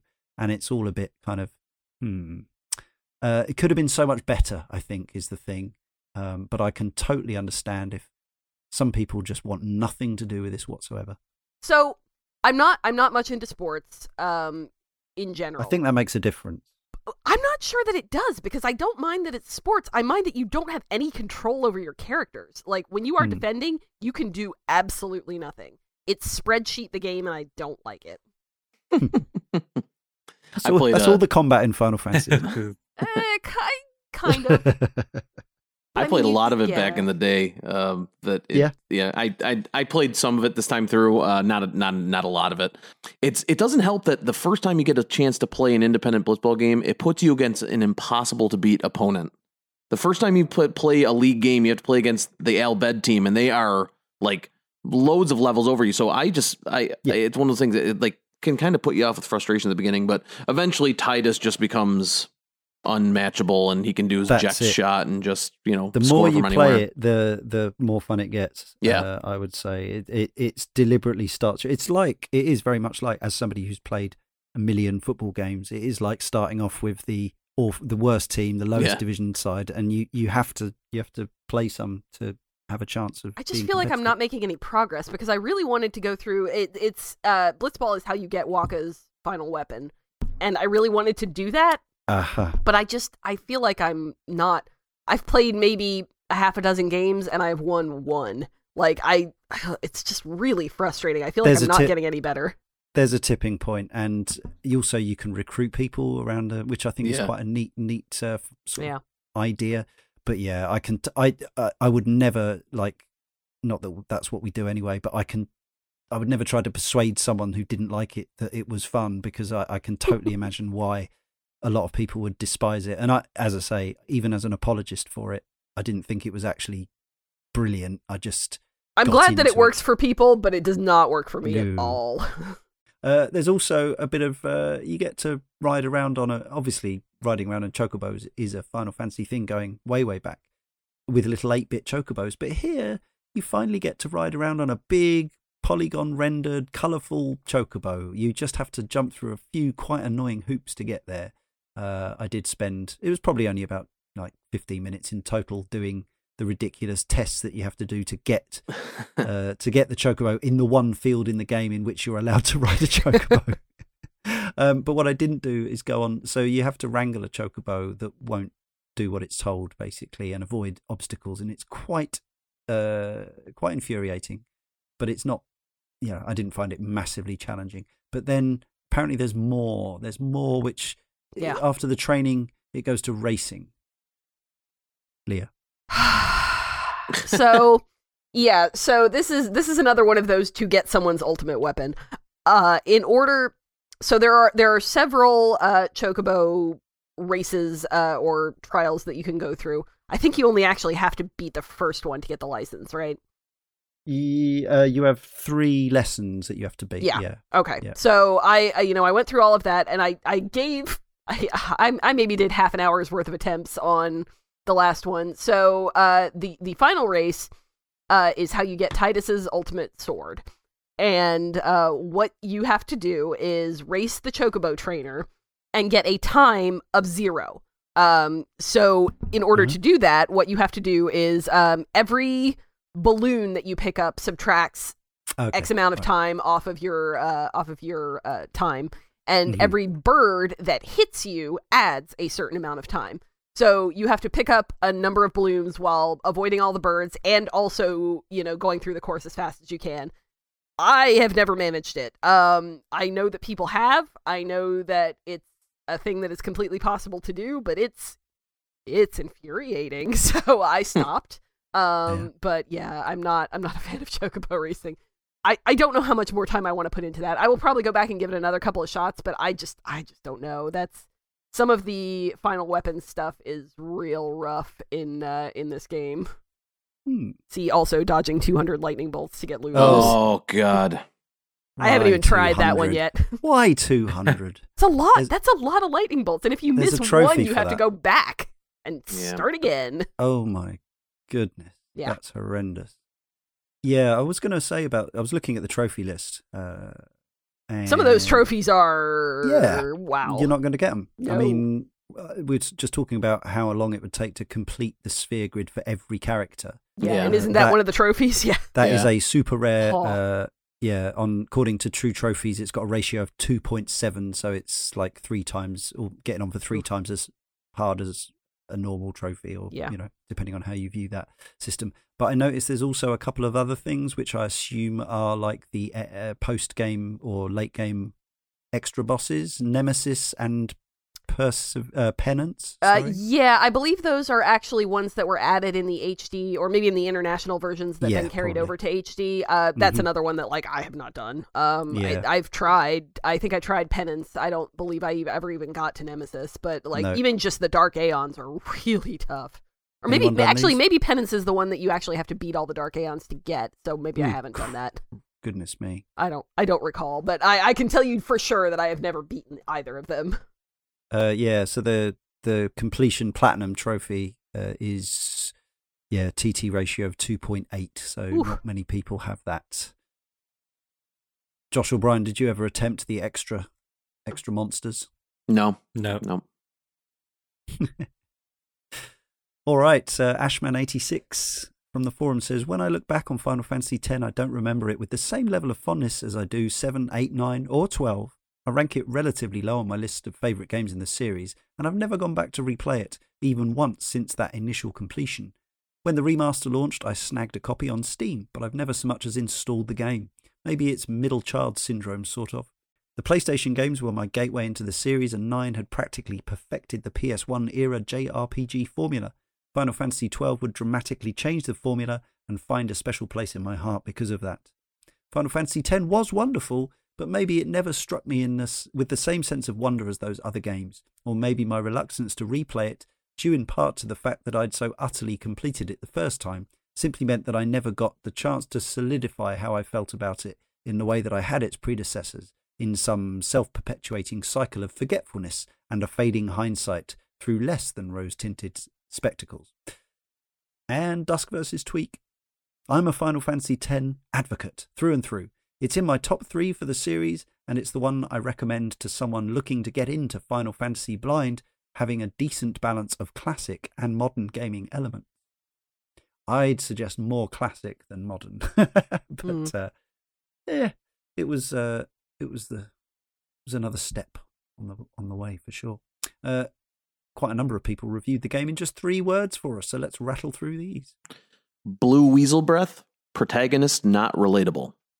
Pluale says, teenage me sad. Tom Red 89 says, Titus or Titus? Joseph Finn 87 says, woman dates dream.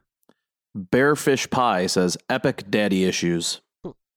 K Houston 413 says, my old man.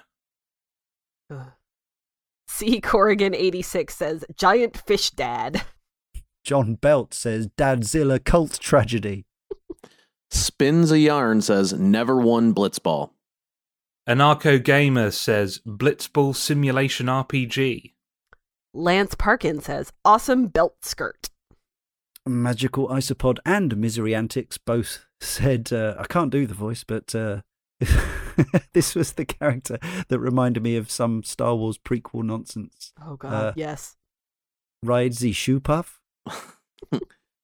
Carl DPM says, learn to laugh. Kez86 and Craigity Craig both say, ha, ha, ha. It's good. Invisible Kraken says, that laugh, though. Jacinto Saints says, best Shiva snap. Nobuo Yogami says, wouldn't have left Besaid. Coup de Gravy says, Brave New World. Will Cross says, Elia Vimo, which I looked up and is albed for I can fly. Yeah, there's a translator. Yes. And finally, Not a Fire Exit says, just a dream.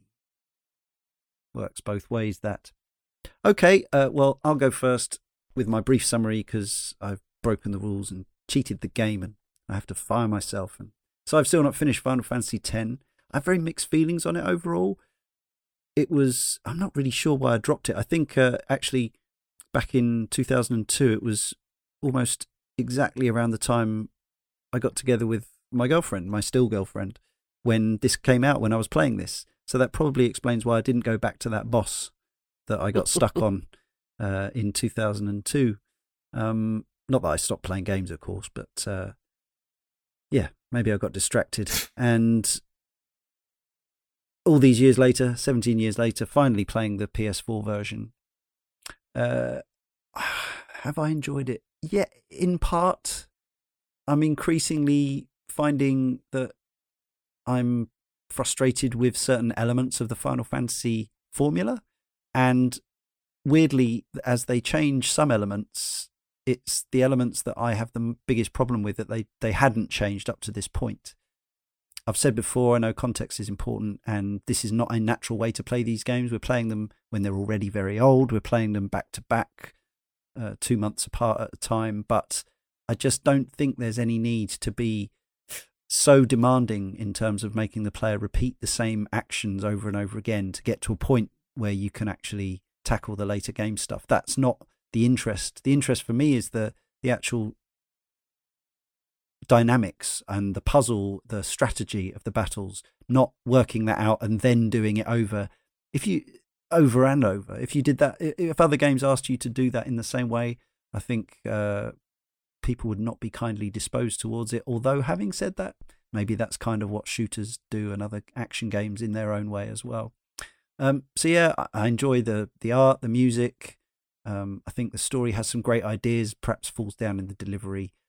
But it's a big tall order. It's a big ask, and as we've just seen from the true trophy stats, not even that many people get to the late game.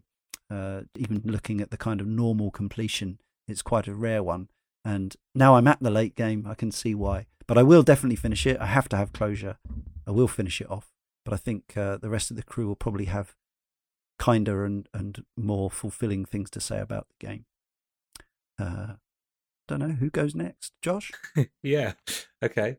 I really like Final Fantasy X overall, but I think it suffers a lot from being very early on in the PS2 generation. A lot of the same problems, in fact, Final Fantasy VII had on the PS1 are cropping up here. I think where the two games differ and why I love 7 a great deal more is just 10 in the kind of in its focus on taking advantage of the new technology that the PS2 brought, opening up to kind of voice acting and more detailed animation and all of that stuff, kind of focusing on that, and then deciding to sacrifice some of the openness. They lost some of the identity of the world and the universe that they've created. And 7 is just dripping with personality, and while it has localization issues of its own, the character models are inconsistent in a lot the same ways that 10 is. It's that sheer force of personality that just rams its way through all of those negative issues that you could bring up, and it ends up being a firm favourite regardless. Whereas 10 is very much a game where, as more time passes, the less and less fondly I look back on it. I think the combat system still holds up and is a real joy, but I am very much looking forward to moving on to Final Fantasy XII in the next issue, because it's such a departure from what the series has done in the past, and a brave one. So it's been great playing these turn-based traditional JRPGs, but I'm excited to try something a bit different now. Leah? I really like Final Fantasy X. I hadn't played it, like I said, my trophies were from 2015, so it's been about 4 years since I played it the last time.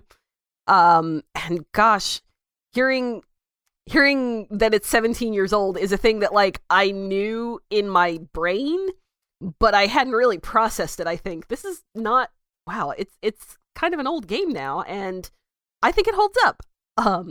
Depending on what the individual person I was recommending to liked, I would say that it's probably one of the easiest recommendations, either this or 9, to someone who had not played Final Fantasy before and wanted to get in on some of the older ones, maybe. I think that it does have some features that probably are outdated and that can make it harder for people who are used to newer games or who just don't have a lot of time. I mean, this is a time-consuming game as well.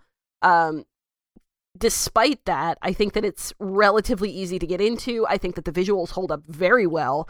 It still looks great, even, and there are HD versions of it available. So it looks even better for those.